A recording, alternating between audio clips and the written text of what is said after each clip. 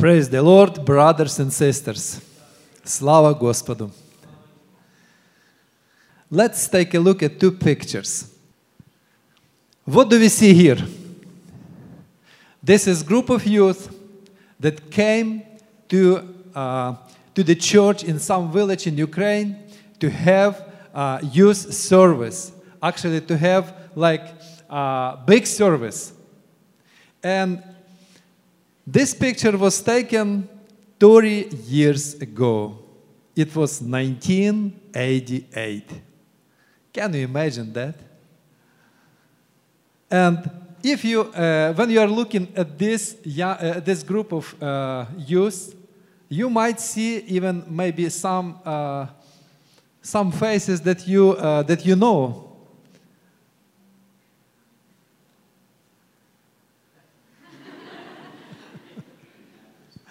This is myself. And all these brothers and sisters, they were my good friends. And they came to some village, to actually my home village, and this was 30 minutes after this picture was taken, there was service. There was blessed service. And this young brother, he was a main speaker. He was preaching gospel, and God blessed him abundantly. There was prophecy. There was voice of Holy Spirit. And all these youth, they were crying. They were praying to God. And Господь укреплял их обильно. What a blessed day was this. But then life was continuing.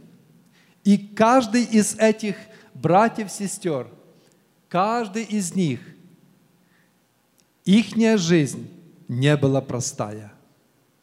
Они были такие же, как и вы, красивые, умные. Они ходили в школу. И many teachers, professors were telling them, God doesn't exist. It's a myth. There was evolution.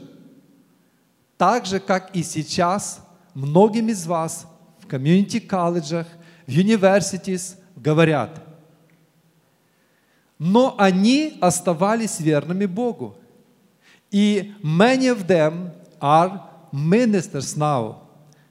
Probably 6 brothers from this group, they are either pastors or deacons. И они оставались верными Богу.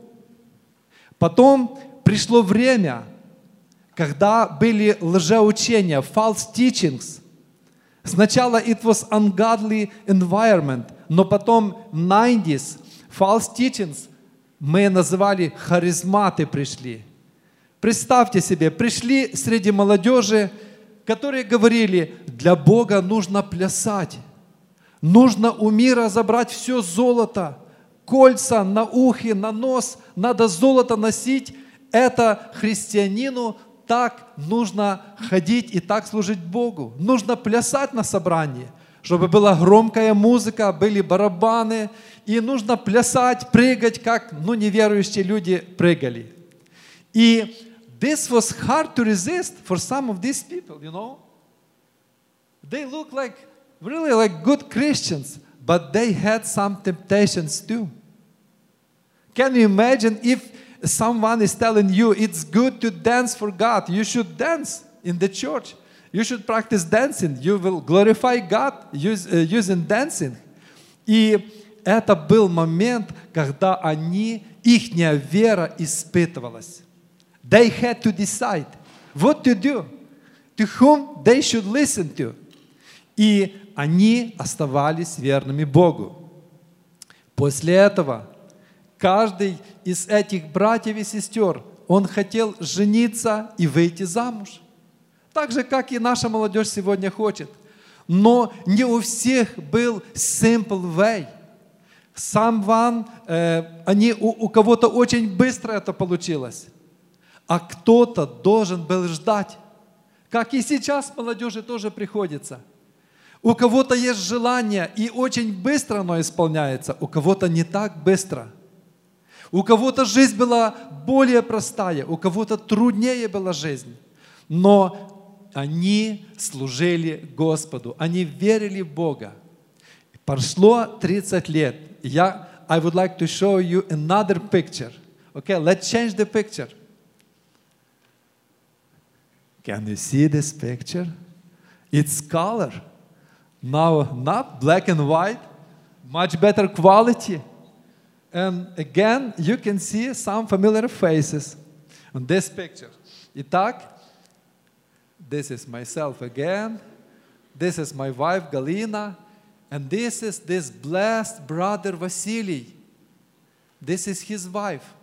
And this is another pastor. Actually, this brother and this brother, they are brothers. And they are two ministers. Они служат Господу, два родных брата. И два из них, они служители в церкви. И это пастор церкви, это в Канаде. Этот picture, it was taken 1 year ago in Canada, в одной из церквей в Канаде. И прошли годы, и эти люди также, 30 лет прошло, но они также старались служить Господу. И место этой встречи, это была церковь. Они не встретились где-то на рок-концерте, они не встретились где-то в другом месте.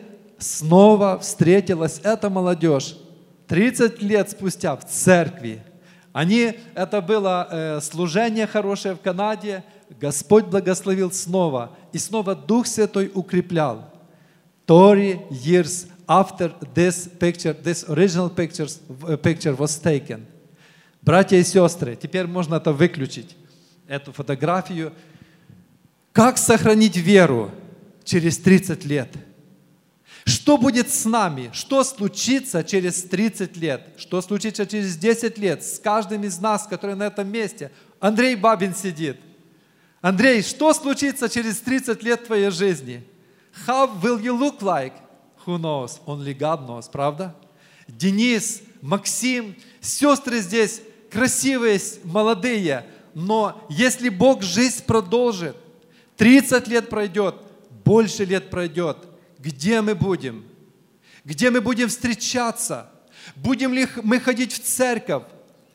Will we face temptations? Of course we will. Будут ли искушения в нашей жизни? Будут искушения. Будет ли борьба? Будет борьба. Только что сестра стих рассказывала. Вы такие молодые, красивые, но у вас борьба. Кажется, вы живете в Америке. Почти у каждого машина есть. Откуда борьба? Откуда трудности? Потому что мы живем на земле, где эта земля и human beings are corrupted. Мы упали, Адам согрешил, и закон греха, он атакует каждого из вас. Даже бэбичка, когда рождается 1 year or little bit older, and they experience law of sin. Даже детки маленькие, они имеют борьбу. И в этой борьбе нам нужно бодрствовать. We cannot just relax and live as we want. We have to pay attention. We have to be alerted. We have to watch for ourselves in order to be faithful to God. Для того, чтобы нам дойти, чтобы 30 лет спустя, after that, чтобы мы все еще ходили в церковь, чтобы мы все еще любили Бога, и чтобы мы все еще встречались в доме молитвы, и чтобы мы молились Господу. It's a huge task. It's a huge task. I should say to you, but it's doable. You can do that. Если вы будете верными Господу, нужно сделать, you have to make a strong decision to be faithful to God and to go to church. No matter what. И если мы делаем это решение, если нас оставляют друзья, если не все так, как мы хотим, но мы все равно принимаем решение, я все равно сегодня пойду в церковь. Если мне нету настроения, я все равно пойду в церковь. Я все равно буду молиться Богу. I will pray to God. regardless of, если что-то будет, я все равно буду верным Господу. И если мы принимаем это решение, only when we take this serious decision, God will help us. God is watching us. God was watching this youth. And God was ready to help them in their fight, spiritual fight. But God was expecting serious decision from them. И Господь ожидает от нас сегодня тоже серьезного решения. Перед Богом служить – это не шутки. Перед Богом служить – это не так просто. You have to overcome yourself. You have to overcome sin. You have to overcome evil spiritual forces. But God is much stronger. I should say to you, God is with us. God is ready to help us. But He awaits for our serious decision to stay faithful, to be faithful to God. И тогда Он поможет. Слово Господне говорит, послание к евреям 12:12, Hebrews 12:12. Итак, укрепите опустившиеся руки и ослабевшие колени, и ходите прямо ногами вашими, дабы хромлющее не совратилось, а лучше исправилось. Старайтесь иметь мир со всеми и святость, без которой никто не увидит Господа. Наблюдайте, чтобы кто не лишился благодати Божьей, чтобы какой горький корень, возникнув, не причинил вреда, и чтобы им не осквернились многие, чтобы не было между вами какого блудника или нечестивца, который бы, как Исав, за одну снеть отказался от своего первородства. Ибо вы знаете, что после того он, желая наследовать благословение, был отвержен, не мог переменить мысли отца, хотя и просил о том со слезами. Вы приступили не к горе, осязаемой и пылаемой огнем, не ко тьме и мраку и буре. Но я читаю дальше. Но вы, verse 22, но вы приступили к горе Сиону и к ограду Бога живого, и к небесному Иерусалиму, и тьмам ангелов. И 28 стих. Итак мы, приемля царство непоколебимое, будем хранить благодать, которой будем служить благоугодну Богу с благоговением и страхом. Братья и сестры, служение Господу – это серьезная вещь. Мы приступили к самому Господу. We approached God, living God. Тот, который знает сейчас, чем занимались мы сегодня, чем занимались мы прошлой ночью, как прошел наш день.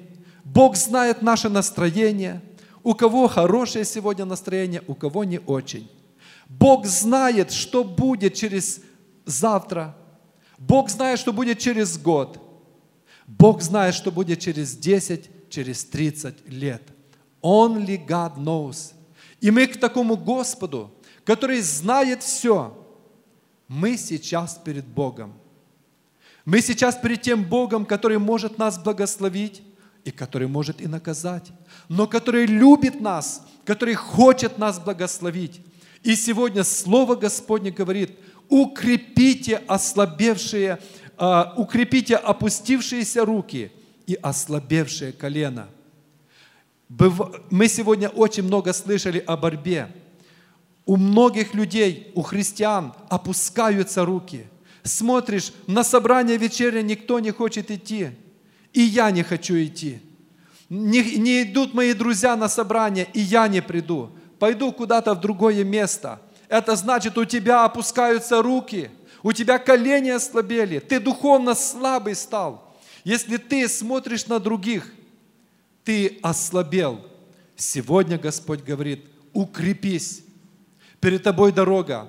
Если ты хочешь получить благословение, сегодня приблизься к Господу. Come to Christ and be strong in Him. There is no another way. There is no different way how to serve God. You cannot serve God with jokes, with going on like wide road. Нет. За Христом идти – это тропа, дорога узкая, дорога тернистая. Ты должен смиряться, ты должен жить святой жизнью, ты должен избегать блуда, порнографии, зла, обмана. Ты должен избегать. Ты не можешь Богу служить и делать эти плохие вещи. Избери сегодня. Бог смотрит, и Бог говорит, если ты изберешь, если ты примешь решение, как приняла та молодежь, им тоже было тяжело. У них тоже были искушения, точно такие, как у вас. Но они избрали путь служить Господу, быть верными Господу. И Господь их благословил.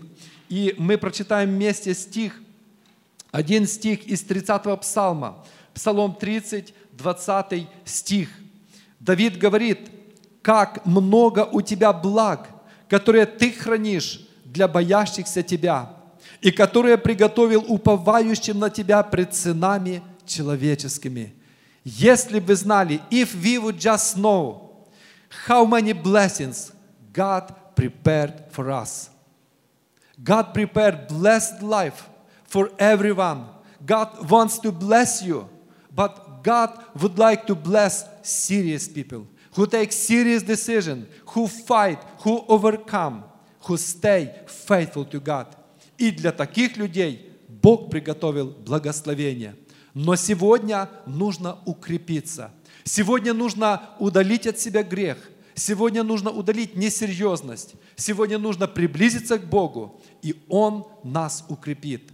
Перед нами дорога. Мы не знаем, сколько назначено Господом. Но пусть каждый день нашей жизни, как христиан, будет чистым и верным для Господа. И таких людей Господь благословит, и Господь примет к себе. Давайте мы попросим в этот час, чтобы нам остаться верными Господу. The most important goal – to stay faithful to God. Do you feel you can do that? If you feel weak, if you feel guilty, it's your time to come to God. It's your time to open your heart before God and to say, God, I don't feel strong, but I need you. I want to be faithful to you. Please help me. Please be with me. And I want to stay faithful to you. God will come and God make you strong. Let's pray. Amen.